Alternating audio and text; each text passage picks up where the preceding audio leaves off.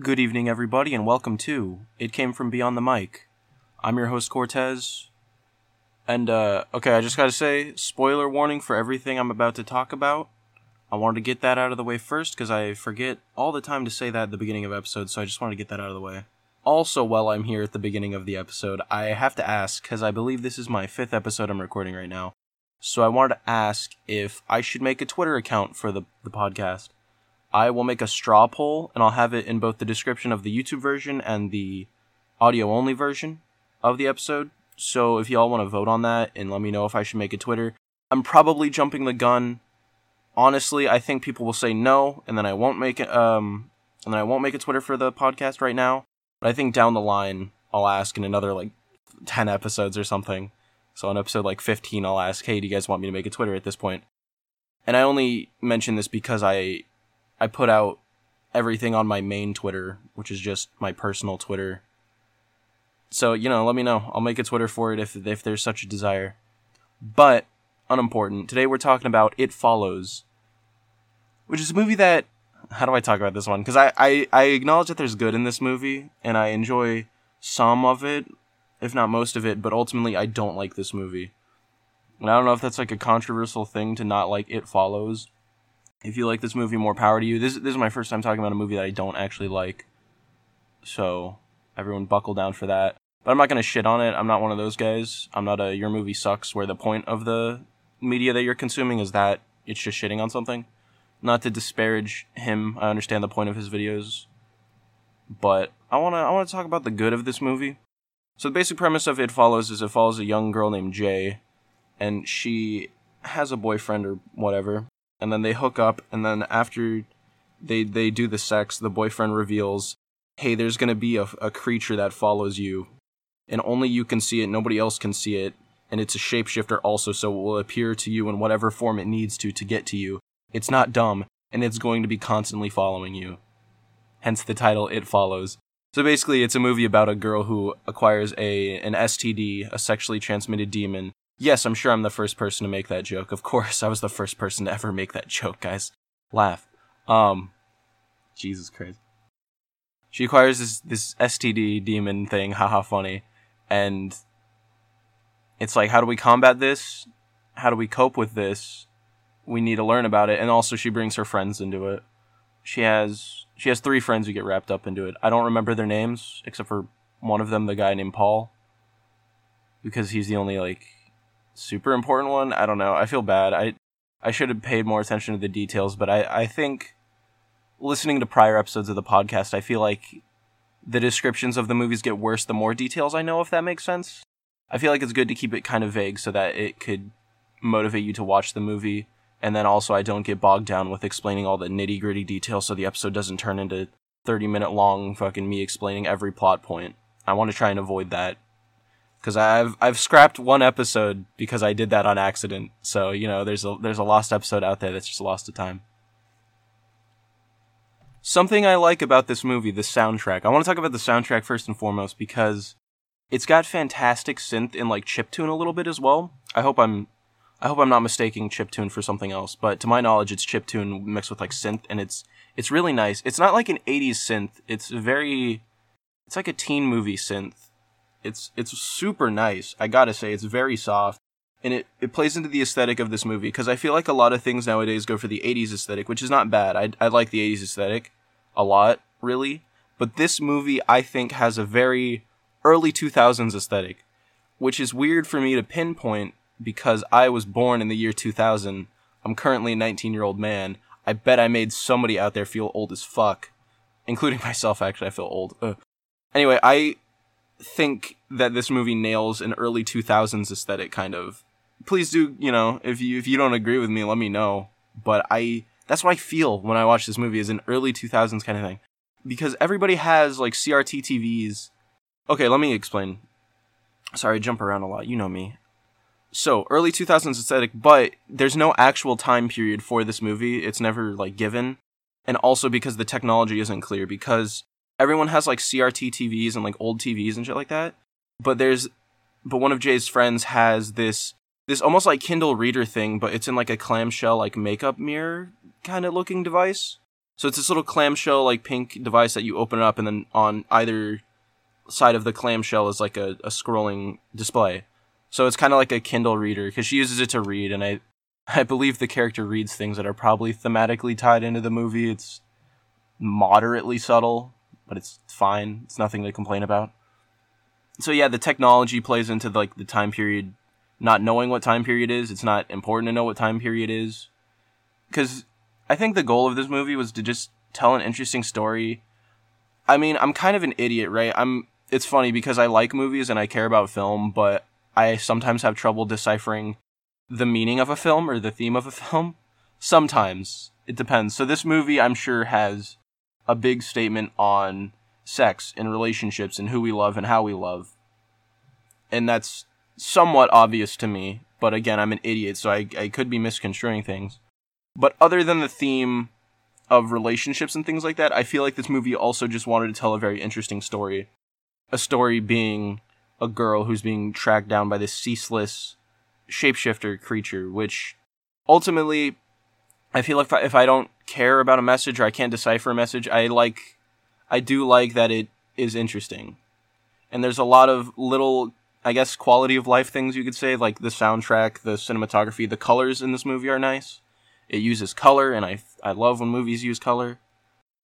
Something I like about the shapeshift, the it that follows of this movie, something I do like about that, it's almost body horror because it doesn't get too crazy with how the actual shapeshifting creature looks. It's, for the most part, it is human. It's always human, but with variation. Like, there's one where it'll appear as, like, a naked person or something, or it appeared as a child, like, once. And then there was a time where it appeared as, like, a very tall man. And something I like is that it's creepy. It's, like I said, it's body horror, because it's human, but it's, like, that uncanny valley where it's, like, this is a human that you could see, but, like, it's fucking weird. You know, it's like if you saw a really tall man in public, it's like, wow, that's a really tall man. If you see a really tall man in public and he's trying to fucking kill you, that's scary. I mean, I guess anyone trying to kill you in public is scary. But that's another thing about this movie, is that you're not safe anywhere because it's always coming after you, and it will eventually catch up to you. So let's talk about the rules of the monster. Like I said, it's a sexually transmitted demon, so the only way to pass it to other people is if you have sex with someone, and then you pass it on to the person that you had sex with. Which I'm sure is a big statement on something or other, I don't know. I don't know any STDs that, like, when you have sex with someone, it gets rid of it for you and goes to them, so there's that. So throughout the movie, we see Jay, she actually tries to pass it on to other people. She passes it on to one of her friends, who gets killed, ultimately. Big spoiler, uh-oh. He gets killed, ultimately, and she has a lot of guilt from that. That's not super expanded upon, because ultimately she needs to move on, because if you pass the demon on to someone, and then that person dies, the demon will come back to you. So ultimately, she needs to move on to survive the demon that is now currently tracking her. I keep calling it a demon because of the STD joke, but I don't know what else to call it. So I apologize, I'm just going to call it a demon. I think it's better than calling it, considering that there's already a horror series called It. You know, It the Clown. Pennymot. Yeah, so I'm just going to call it the demon, I guess. Oy. So there's twice in the movie that she passes it on to other people and they die. So she passes it on to her friend, he dies, and then there's a scene where there's, like, some guys in the middle of a lake or something, or it's either the ocean or the lake. I'm pretty sure it's a lake. And they're on, like, a boat, like, partying, and then she, like, goes, like, takes off her clothes and, like, swims out to them, so it's, like, implied that she fucks someone on the boat in an effort to just get rid of the demon, even temporarily, because I don't think she explained the rules to the person that she had sex with. Because, you know, knowing the rules that there's something following you and that you're fucked is important. So anyway, she does that temporarily. And here's... So there's a couple scenes that I enjoy, but they're a little repetitive. This is what I don't like about this movie, is it feels a little repetitive, because they go out to a beach house at one point, and they're chilling at a beach house, and then they have a confrontation with the monster. And we see Jay actually shoot the monster, and then it gets back up, so it can't die. That's another important thing to know, is it can't die. Which, scary, but they try... So after the beach house scene, later on, they try to kill it in... It's like... I can't tell if it's the rich area of town, or, like, the shady, like, city part of town. I couldn't make sense of that, but they're in, like, a public pool area, but they're by themselves.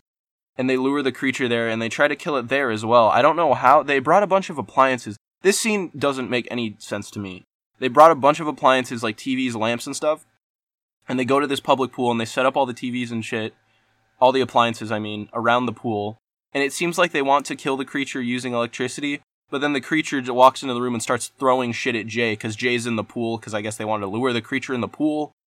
I don't really get that scene. They never explained, like, what their plan was. It's, like, implied that they wanted to kill it, but, like, how the fuck were you guys gonna kill it? Especially if you can't kill it. I guess they were just taking guesses at how you could kill it, but... Or the lake house scene and the pool scene seem repetitive to me because they're similar. It's basically just they have a confrontation with the monster, and it's scary, yes, and it's kind of interesting, but we ultimately just learn that, like, they try to shoot it and you can't kill it. That's all we get from both of those scenes. So I'd say take one or the other, because they feel a little bit like padding, and that's something I don't like about this movie. And I think now that we've talked about, the more climactic stuff, and I just want to say, with the pool scene, it's very visually nice, because the pool is, like, lit up, and it has, like, this blue aura in the public pool, because it's, like, dimly lit, so the pool is, like, the main source of light. So there's a lot of that. There's good cinematography, there's good visuals in this movie a lot. But what I don't like is the ending. The ending, I think, bored me. I like when movies have a finite ending. So excuse me for not liking things that, like, are different. I like when things are different sometimes, but ultimately, when it comes to a horror film, especially when it's, like, there's a killer and there's someone trying to escape said killer or something along the lines of that, I like it when there is resolution, whether the killer ultimately kills everyone or if our protagonist escapes. I like feeling some sort of ending, I want conclusion to that.